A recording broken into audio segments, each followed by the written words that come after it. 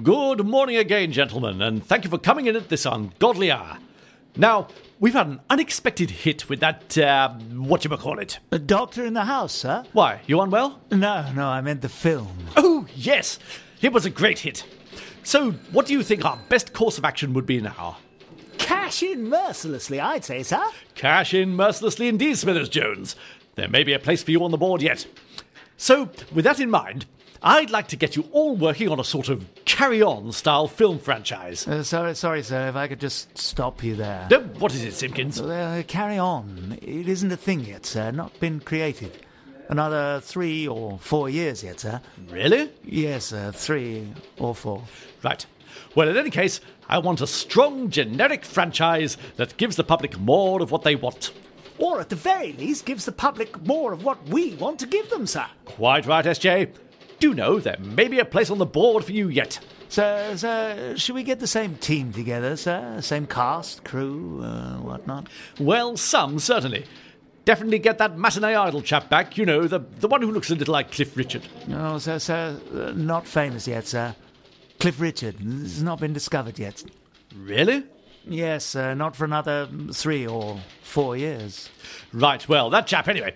And let's get a gorgeous ingenue in there too, preferably a foreign. I know just the one, sir.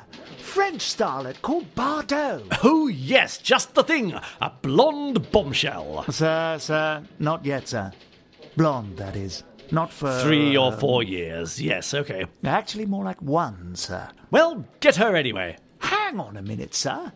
I know Carry On hasn't been created yet, but we will still have Joan Sims in this film, won't we? Oh, good God, yes. Of course. Yeah, Yeah. Naturally. Hello, it's Matt. And Gavin. From the Britpop Movies of a Certain Age podcast. And today we will be looking at the rank comic caper from 1955, Doctor at Sea. To keep herself occupied during one lengthy early 50s train journey, the film producer Betty Box happened upon a copy of Richard Gordon's 1952 semi-autobiographical comic novel, Doctor in the House. Seeing potential, she adapted it for the big screen. With Ralph Thomas handling the directing chores and a superb ensemble cast, headed by the young rising star Dirk Bogarde, the film became Britain's biggest box office hit of 1954 and a huge feather in the cap of the Rank organisation. So plans were swiftly made to adapt another of Gordon's books in the series, Doctor at Sea. Doctor in the House benefited from being played out largely as a series of vignettes. Indeed, the story takes place over a timeline of about 5 years. But despite some adventures on dry land and an extended party scene, the largely shipbound setting of Doctor at Sea does come across as rather claustrophobic and repetitive by comparison. It lacks the lightness of touch that distinguished the first movie. And whilst quite a number of the supporting cast of Doctor in the House reappear here in different roles, the ensemble chemistry of that film is less successful here. The somewhat schoolboyish pranks and girl-chasing antics that could be seen as forgivable amongst a bunch of students, despite most of the actors being well into their 30s, come across as rather sleazy and predatory when played out by a bunch of professional sailors. Maurice Denham's unlikely Lothario Stuart Easter and the usually excellent Michael Medwin's ginger-bearded third officer Trail being prime examples. I say, what a smashing-looking girl. I wonder who that belongs to.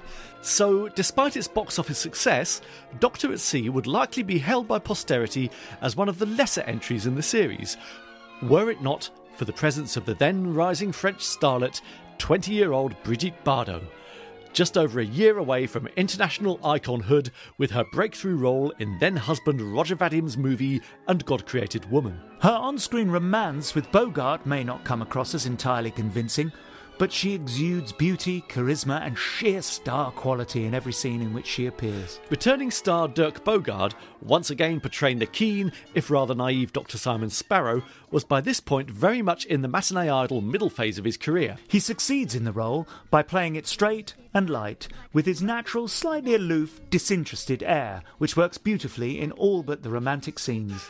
After stealing every scene in Doctor in the House as irascible surgeon TM Sir Lancelot Spratt, the great James Robertson Justice this time navigates the considerably more prominent role of the ship's Captain Hogg.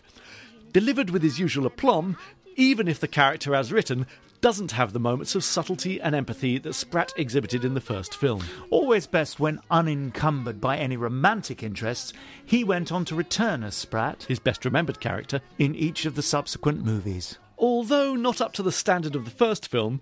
Doctor at Sea was another success, becoming the third most popular movie at the British box office in 1955. And it established the Doctor saga as a viable film series, making 5 more film sequels up to 1970, which moved through the gears from tolerable to dire. Not to mention setting the precedent which would be adopted by Thomas's director brother Gerald with his Carry On series of films beginning in 1958. Despite its obvious shortcomings, it's still an enjoyable little movie, and it's showing only on Talking Pictures TV on Monday the 22nd of February at 2:30 p.m.